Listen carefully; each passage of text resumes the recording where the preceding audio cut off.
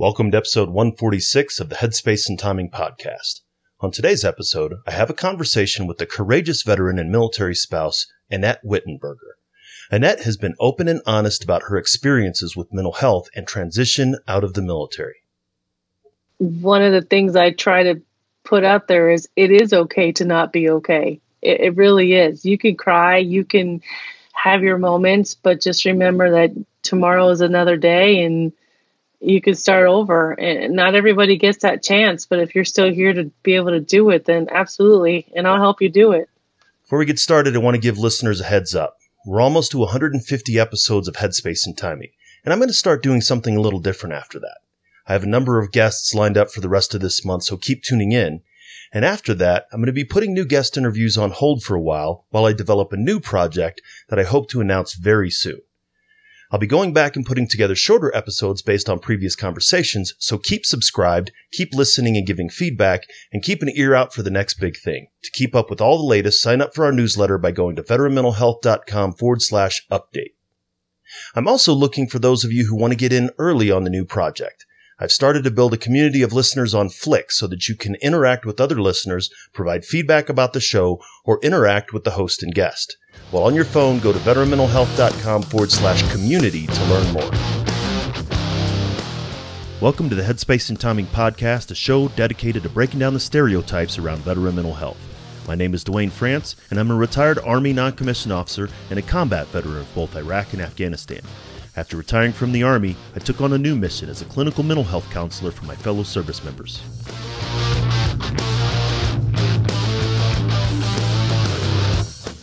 If you served in any branch of the military, then you're familiar with the M2 machine gun, the 50 cal.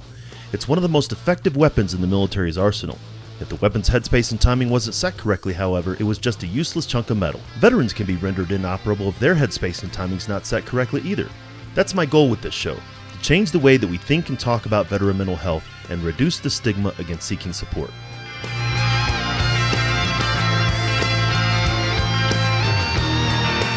Each week, we'll talk with mental health professionals, veterans, and those who support service members, veterans, and their families. We're going to have real and honest conversations about a topic that most just don't like to talk about, veteran mental health. Let's jump into this week's conversation.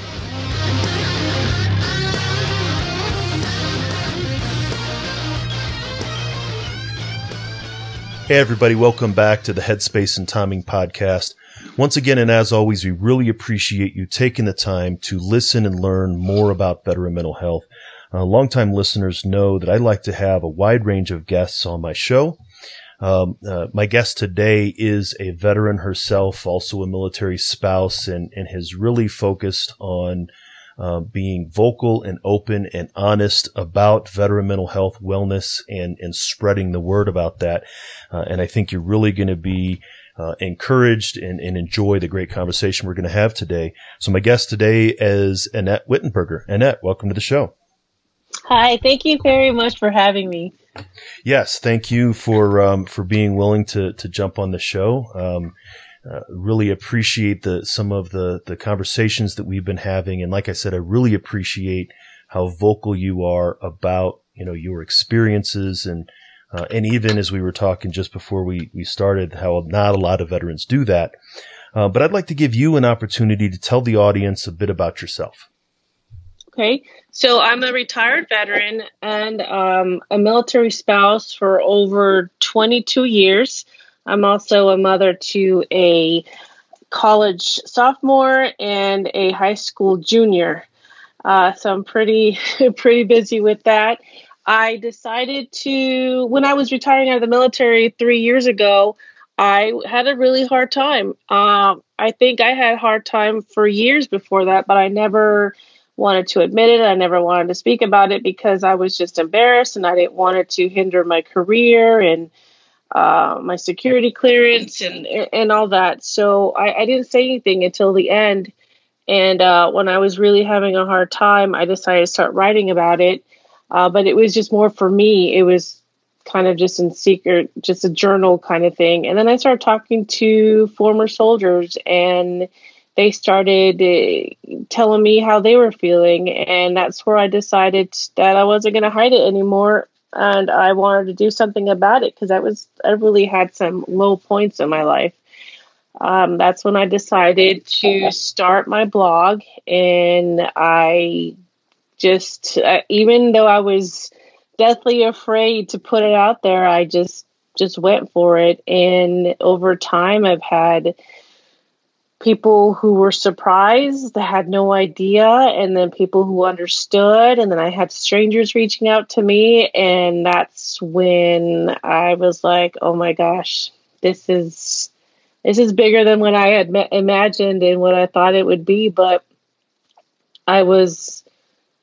they are what kept me doing this, because I knew that there was a reason that I was sharing my story. And then one last thing was that my daughter and I were in a very traumatic car accident last August, and the doctors don't even know how we survived. And I knew at that point that I was given another chance, and that's what really pushed me to keep going, because I knew I don't know how I survived it. I don't know. I'm still recovering. And my daughter's she's in college. She missed a semester, but she went back and she's strong. And looking at her, I was like, okay, that's it. This is it. So that's why I'm such a huge mental health advocate, because I don't know how I got through all that. And I'm still here living proof to help other people. So that's why I'm here. That's amazing. Of course, having been married, my wife and I just hit 20 years. And so we got married about 6 or 7 years, maybe, when I was in the military. And so she was with me for 4 out of my 5 deployments. Both of our kids, I also have a college sophomore. I commiserate. We were dealing with college stuff this morning, and a upcoming college freshman. So I'm getting it with 2 barrels. But military spouses, military families, and military children have an inherent strength, and that strength is born out of struggle, right? In the struggle, even more the struggles that you had as a service member yourself, as a dual military spouse, now a veteran spouse, all of this combined, it takes a certain kind of strength, to be honest. Mm-hmm. Does, absolutely does. Now, you mentioned something that at the end of your career was when you finally started to say something a little bit, maybe. And this is something we hear a lot. And, admittedly, sure, same thing to me. I retired after 22 years and 14, and literally did not have feeling in the 3 fingers of my right hand for about 7 or 8 years that I totally ignored. And I didn't do anything about it until I retired, right? That's when we all, shove ourselves in and get everything done. So how was that for you? I think initially coming to terms with the fact, acknowledging personally that there were some things going on, and then, getting maybe some of the initial support around it. I started, my kids had to grow up very fast, with having both parents in the military and having to just start being independent at a very young age. While my daughter started to really, they've seen me go through my low points, but she finally, said something, and she told her dad, like, I don't want to leave mom because she needs me. And that just hit home, because she was trying to take care of me when I had my meltdowns, when I hid in my room, when I didn't want to leave the house. And it was such an eye opener, and it broke my heart, because I was like, this is insane. What am I doing to my kids? And that's when my husband's like, you need to get help. I'm like, no, I'm good. I've got this. Because we're raised to be so tough and strong, and you put on your game face, and that's just what I was doing, but I couldn't do it anymore. And if it wasn't for her saying something, and even though my husband said something, I ignored it. But when my daughter said something, that's when I was like, I can't do this. And so that's when I just decided I need to either write, I need to talk about it, I need to do something, because I can't do it on my own. And it took years for me to realize that. Now, and this is something, and a lot of the veterans that I work with as a clinical mental health counselor, they usually won't seek support until there's an external influence. Actually, a mentor of mine said veterans won't seek mental health treatment until one of three people or one of three things push you to it: your lawyer, your lover, or your liver. Right? So it's either health related. Yes. Or family related, like it was for you, for your daughter, or unfortunately for many of our brothers and sisters, something we end up in the back of a cop car in front of a judge. Right. But and I'd like to hear if imagine if one of your soldiers was experiencing what you experienced and you saw that, you would have pushed them to get help. You're absolutely right. You are. I would have fought hard for them to get help, but I wouldn't fight hard for myself to get help. So it's a double standard. It's being hypocritical, but I don't know. I thought I could do it. But if it was one of them, and I had a soldier who on the outside, he seemed fine. He smiled. I talked to his mom. We deployed. We came back, I changed command, and he committed suicide.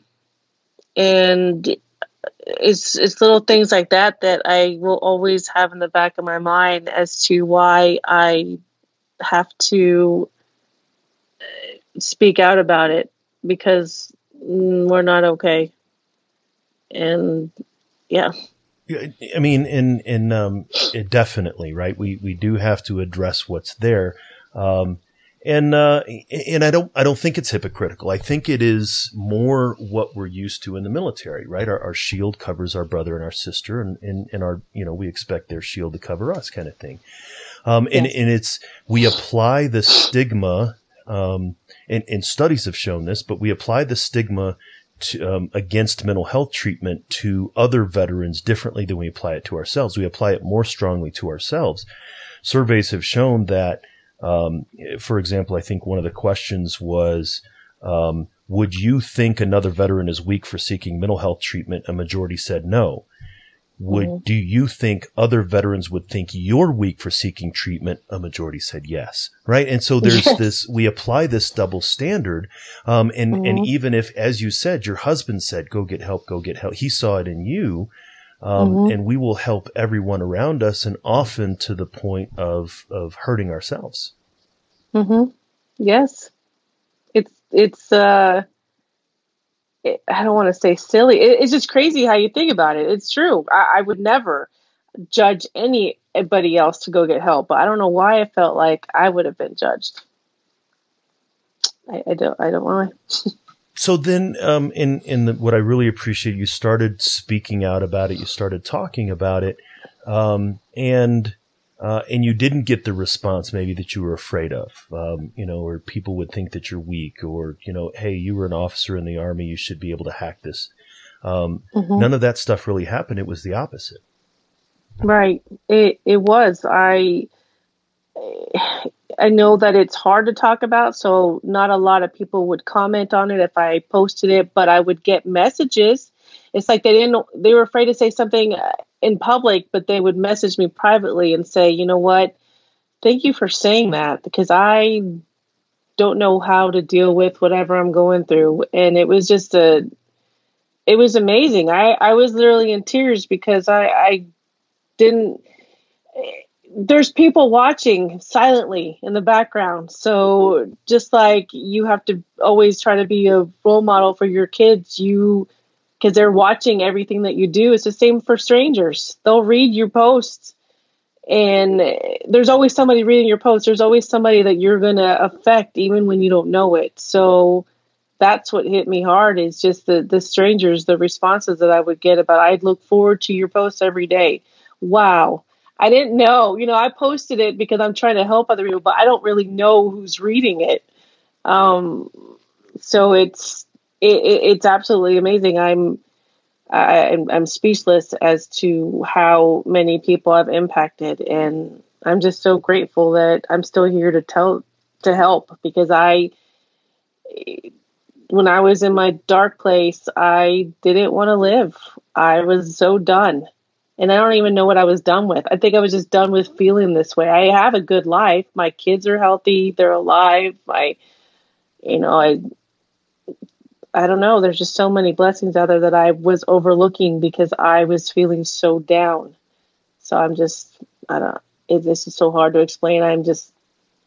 I'm so lucky.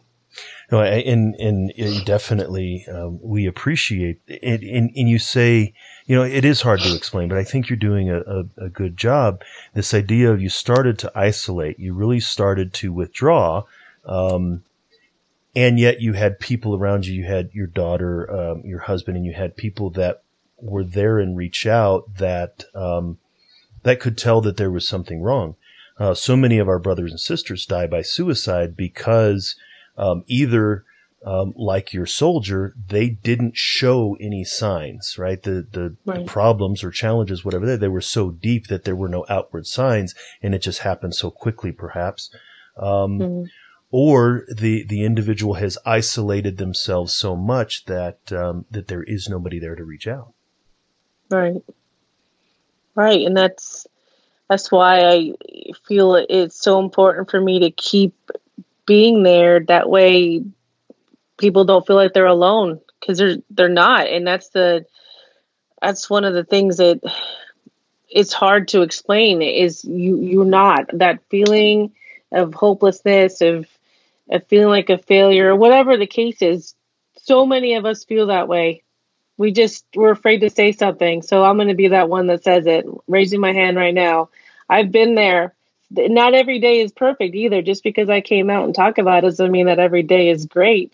Some days are harder than others, but I have to just keep thinking back to that car accident, or when I took those pills or whatever. I'm still here, and not everybody has made it that far. And I know that there's a plan for me, and I'm going to be here to help as many people as I can. And I don't wonder if that's an extension of your military service, right? I mean, as a platoon leader, perhaps as a detachment commander or company commander, as an officer, myself as a senior non-commissioned officer. You said before, everybody's watching. Somebody's always watching, right? Somebody's always reading your posts. We know that we were in. Josephine were always watching what we were doing, good or bad. Yes. Right. And we had to be aware that we had to set a certain example, because if we weren't deliberate about the example we would set, there would be a negative example set. And those soldiers that followed us, either because they were told to or they wanted to, were really influenced by our actions. Are you seeing something similar now? I am, though. I mean, I still have, former soldiers I'm still friends with them on Facebook, and nobody had any idea. And, you know, now they're seeing it, now they're reading it, and they're surprised. But no matter what I do, and I'm not even sure if it is all the years that I've been in, but I still have that mentality of 24/7. I'm always being watched, and then not in a bad way. You're just that. You have to set an example. And now that my son's still home, I have to set that example to him, that it's okay to get frustrated and hate school and all that, but you just have to keep going. So I live that every day. I know that I need to be a good example to him, regardless of how I'm feeling. And we just talk about it now. We're just more open.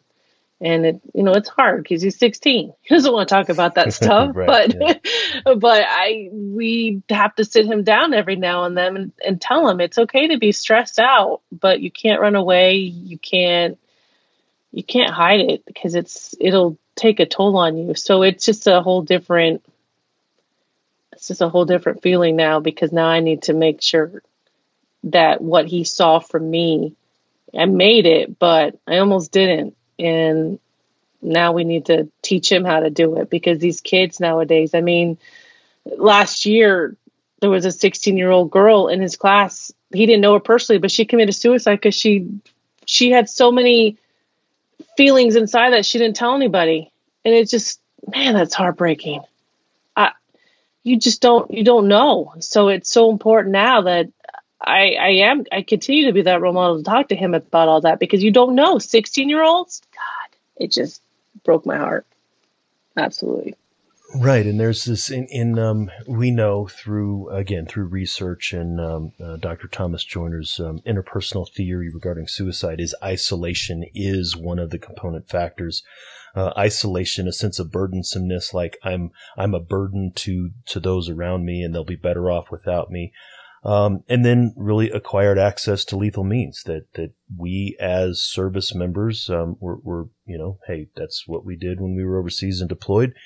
So maybe we're more, able or capable of enacting lethal self-harm. So isolation is it's a challenge, and I've heard that a lot from military spouses. Again, my wife was with me for 4 out of my 5 deployments, and so I absolutely know how strong military spouses or caregivers of veterans. But your situation is unique. I've had veterans on the show before. I've had a number of caregivers and military spouses on the show. I don't know that I've ever had anyone who was a dual military service member. So the role of wife and soldier and mother, what was that like for you? It was absolutely challenging. 'Cause I try to support my husband. He was a couple years ahead of me. And so his jobs, his positions were a little not advanced, but he had a higher level position before I did. So especially when it came down to both of us being company commanders at the same time, and I deployed 6 months before he did, it was very challenging, because I used to find myself not taking on certain responsibilities because I knew I had to take care of the kids, and sacrificing some of your career accomplishments and goals in order to balance the family. Absolutely. I turned down a position when we were in Germany because my daughter was young and it would have required me to come back to the States to do the training. And I was like, no, I'm sorry. I got to stay here for her. And I don't necessarily regret it. It was just a decision I had to make. And it was for the best at that time. So absolutely, over the 17 and a half years that we were both trying to pull her away, be a parent, and me making sacrifices. He made sacrifices too, because he had to deploy to Korea my daughter's senior year in order to keep us at Fort Polk. Yeah, so it's just both ways. It's just very hard. And I was stubborn because I didn't hire a nanny. I didn't have an au pair, or I didn't ask for help. I was like, I got this, but I stressed myself out. But I wanted to do it. And I don't judge anybody who's had to do that, because I know why. It's hard. And because I didn't really know what I wanted to do, I took it year by year, unfortunately, in the Army. I was like, well, we'll see what happens next year. We'll see what happens next year. And so, I didn't know what I was going to do. So for those that had to hire people, ask for help, gosh, I applaud you, because you were strong and you did it. I waited too late to ask for help. I was like, I could do this. So it was hard, but I don't know if I regret too much of it. It has made my kids more resilient, and I guess we're just stronger for it. So. Well, sure. And those aren't choices, for example, that I had to make, right? If I had a position that required me to go back in training, and I would say that decision didn't have to be made by me, or perhaps for maybe one of another female captain, let's say, whose husband wasn't also in the military, right? Who had some of that backup, right? And so these are some of the unique challenges with dual service members, dual military couples, that are unique to the both of you, even to the point of, who gets the better assignment. Right. Your two branch managers are like, do I really want to go to Fort Polk? Is that the best, of where we're going? Exactly. For whose benefit? And not that it's a competition, or not that it's it's not like the two of you are racing or anything like that, but it does create some unique challenges that single military service members, or individuals like myself that weren't married to a service member, that they don't have those challenges. And then that is unique, where you have your own military experience and the spouse experience, just like your husband has his own unique military experience and the spouse experience now that you're a veteran. Right. Absolutely.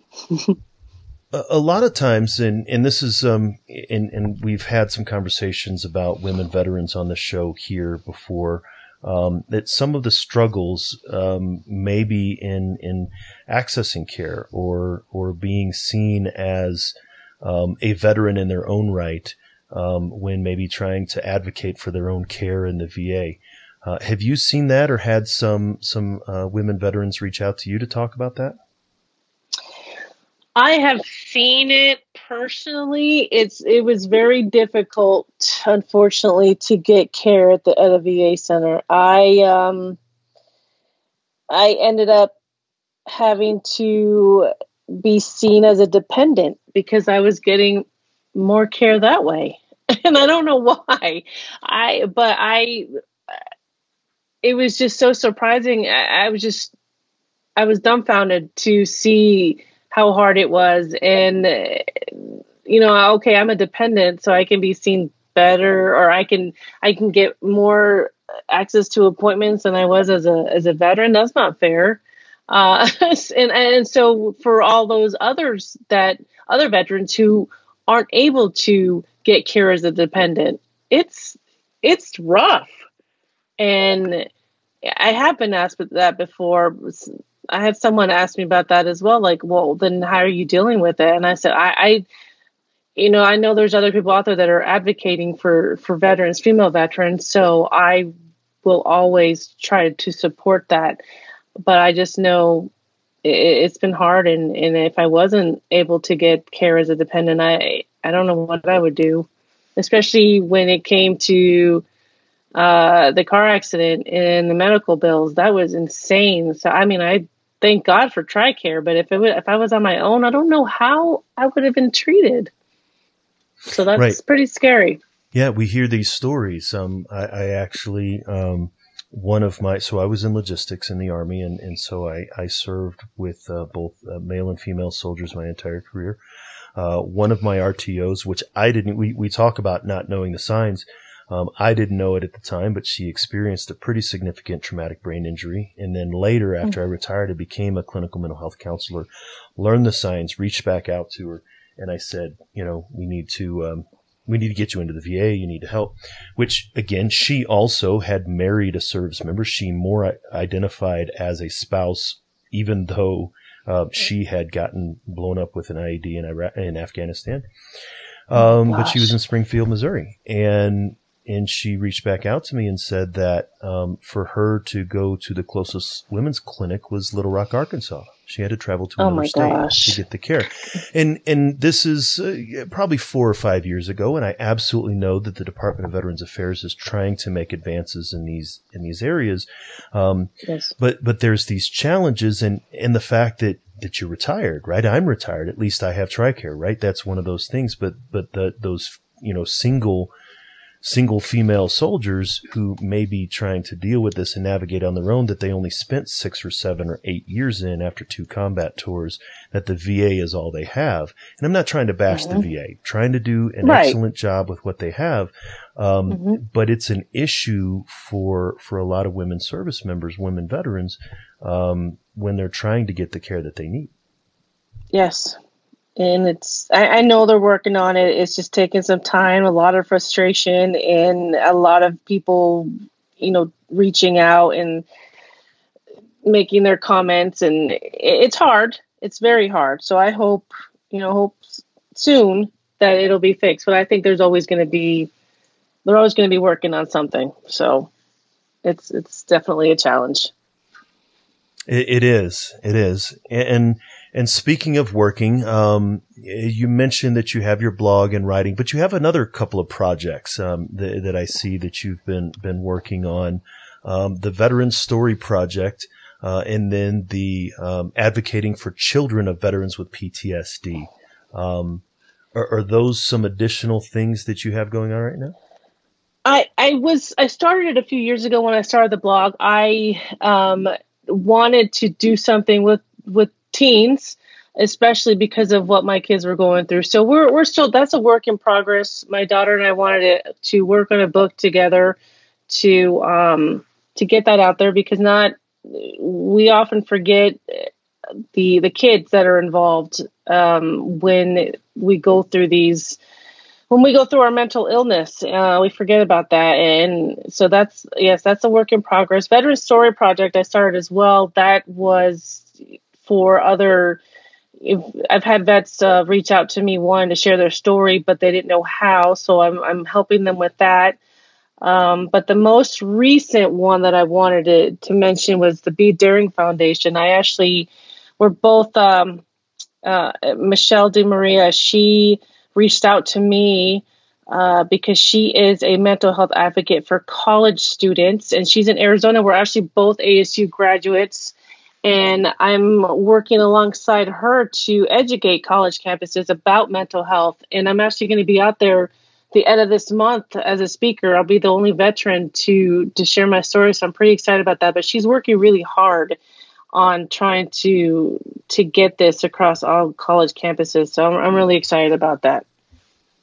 No, I appreciate that. And again, as we both identified, having college age students ourselves, I'd actually had Jared Lyon on the show, Student Veterans of America, where they are starting to focus more on mental health in higher education, because that's where a lot of us go, right? I was in while I was working, but overlapping between when I was in the Army and before I was in college for 10 years, right? So a lot of adult learners, non-traditional students, but what a lot of people don't realize, and we talk about the suicide epidemic in the veteran population and the military spouse population, but the suicide epidemic in the nation is astronomical, and as you said, the amongst college students is critical. I was very pleased that my daughter's school, during the first semester of her first year, actually had a wellness course, which actually required them to go to a group therapy session to be able to process, right, their initial, semester just getting into school and things like that. And it's encouraging to see that kind of focus on mental health. But the Be Daring Foundation, you're saying, is really looking at suicide on college campuses. It's all trauma, rape, all of it, because so many students go through that, but they don't know how to talk about it or who to tell, or if they're going to be believed or not. So yes, it's all of that. I've been speaking to her for months now. When we started talking about everything that she was doing, and with having our own college kids, I just never realized how important that was as well. I mean, I'm really blessed that my daughter could call me up and tell me she's having a hard time, but not every college kid can do that. Not every kid can do that. So it's absolutely important, and I'm really excited to be a part of this project to educate college campuses, and maybe hearing it from an ASU alum or just a college graduated that I went through that too. We didn't know how to talk about it. So, well, but I think also the practice that you've had, or the how vocal you are, that you can stand up on stage and say, I'm a combat veteran, right? I was in Iraq or in Afghanistan, and I talk about this stuff. This is what we need to talk about. Just having the boldness and the audacity, the good version of the audacity, to come out and say, is a veteran once told me, success doesn't mean happy every day, right? You're going to have these bad moments. And when you actually have these bad moments, you don't wait for someone else to tell you to reach out like I did. Like, so, I mean, because your story is so compelling, and there will be veterans in the audience, because we know that veterans go back to school. And so your position as a mother, as a spouse, as a veteran, and as an alum, I think would be very impactful. Thank you. I hope so. I'm excited to be there to share the story. So I hope I can help others. Yes. And I think, and like you, right. You said before, where people really won't comment publicly on, on mental health related conversations. I know that for a fact with my own blog and podcast. But you do get the message. It's almost like, at the end of a class and you say, does anybody have any questions? And nobody raises their hand. And then as soon as the class is over, everybody's lining up to ask a question, because and everybody feels like it's such a secret and shameful thing. So I really appreciate your efforts to tell your story and to enable other veterans to tell their story. One thing that I've realized over time is that veterans need permission to access mental health or to talk about mental health. Not permission as in I will allow you to, but permission as in it's okay to. There's nothing wrong with it. Right. Exactly. And that's one of the things I try to put out there is it is okay to not be okay. It really is. You can cry, you can have your moments, but just remember that tomorrow is another day and you can start over. And not everybody gets that chance, but if you're still here to be able to do it, then absolutely. And I'll help you do it. That's great, Annette. Any last thoughts before we kick off? No, I just, I'm really grateful to still be here, and I have no judgment in anybody that asks for help. I'm here to help anybody, and I will tell you anything you need to know. And I'm here for you. So. Yes, that's absolutely great. I'm really appreciative of the fact that we were able to connect and to be able to tell your story. If people wanted to find out more, they want to reach out to you, they want to see how things go with the Be Daring Foundation, how can they get a hold of you? You can find me on awildridecalllife.com. You can also email me at awildridecalllife@gmail.com. I'm also on Twitter and Instagram and Facebook. That's great. I will make sure that we have all of those in the show notes so people can reach out and contact you. Thank you so much for joining me on the show today. Thank you very much.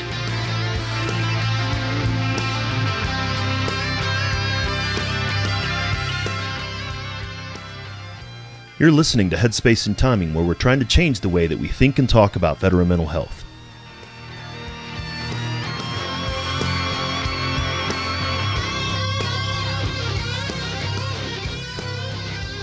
Annette's courage is inspirational. As she mentions in the show, she was hesitant to talk about what she was experiencing as she was leaving the military, and even when it was brought to her attention by her husband, she didn't want to acknowledge it to herself. It was only after it was brought to her attention by her daughter that she actually did something about it. Then, the courage to speak openly about it has led other service members to do the same. The stigma against mental health concerns doesn't have the same strength that it used to have, primarily because of service members, veterans, and military family members speaking out about it like Annette has. The goal of this show has always been to change the way that we think and talk about mental health, and Annette is someone who's leading the way in that effort. She's an example of how someone can talk about it, and by talking about it, reduce the stigma against seeking help. Many can follow her example, and if enough do, then we can start making a difference in the fight to reduce stigma against talking about mental health. Thanks for taking the time to listen. To find out more information, you can go to the show notes, which can be found at veteranmentalhealth.com/HST146. While you're there, hit subscribe on your podcast player of choice and leave an honest rating and review. It helps others find the show. As I mentioned in the beginning, you can also sign up for our newsletter by going to veteranmentalhealth.com/update and can join our growing community to get notifications of the new project by going to veteranmentalhealth.com/community. I'd also like to let you know of a series of webinars that I'm providing for NAADAC, the National Association for Addiction Professionals. I'm presenting a series of 6 webinars on service member, veteran, and military family mental health. They'll be live webinars presented over the remainder of 2019, and after they're complete, they'll be available to watch on demand. See more about the series, go to veteranmentalhealth.com/NAADAC to check them out. Just a reminder that the guests and information on this show are for educational purposes only and not meant to be considered professional advice. While I am a therapist, I'm not your therapist. If something you've heard makes you think that you should talk to somebody, then reach out to do so. I'd like to thank Doc Todd for giving us permission to use his track Not Alone from his album Combat Medicine. Doc's trying to bring the discussion about veteran mental health out of the darkness, and you can see all of his work at therealdoctodd.com. Make sure to join us for the next episode. Hit subscribe in your podcast player of choice so you don't miss it. Until then, remember, veterans, you're not alone. Ever. The struggle is real, found a feast and lost a soul. Eventually my drinking, it got out of control. There in darkness I roam, struggling to find home. See, suddenly death didn't feel so alone. 22 a day, destination unknown. It could have been avoided if you picked up the phone, but now you're gone, so I guess all we get is the tone. Nothing but bone weeds, overgrown, pushing up stones. I've triumphed over enemies, co-created mini-me's. Broke out facilities that tried to put an end to me. R.I.P., I'd rather grind in tranquility. Authentic tendency, embrace my ability. I try so hard to have faith. I bow my head and I pray. Lord, please lend me the strength to carry on and keep staying. How this life's so demanding, so much pain, all this plenty. I heard each time my way, but with you I'm not alone. Not alone. You're not alone. Ah, yeah. And every time that I fall, I'ma call on you, get myself back up again. Without my Georgia girls, yeah, I'd probably be dead. Cause I'd be taking every med that the VA said. Gave every shred, every last thread of my identity. Conquer my fragility, eliminate the enemy. Deliver me, God, from temptation. Tell me that this life is just a matrix. Need a facelift, back to basics. Vision LASIX, I only feel alive when I hear the bass kick. I try so hard to have faith. I bow my head and I pray. Lord, please lend me the strength to carry on and keep staying. Stand up.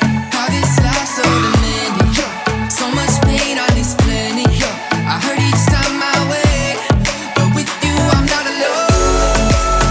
Not alone. Yeah. You're not alone. Ah, yeah. And every time that I fall, I'ma call on you, pick myself back up again. Yeah, just pick up the phone, you're not alone. Just pick up the phone, you're not alone, man. Just pick up the phone, you're not alone. Yeah, pick up the phone, I'm right here. And I love you guys. Take those bottles out, dog, and pour them in the sink. Take the needles out your arm and the gun away from your forehead. It's time, man, you've been through enough pain, stand up. It's time to stand back up. All my veterans, man, Army, Marine Corps, Navy, Air Force, Coast Guard. Get up, you know.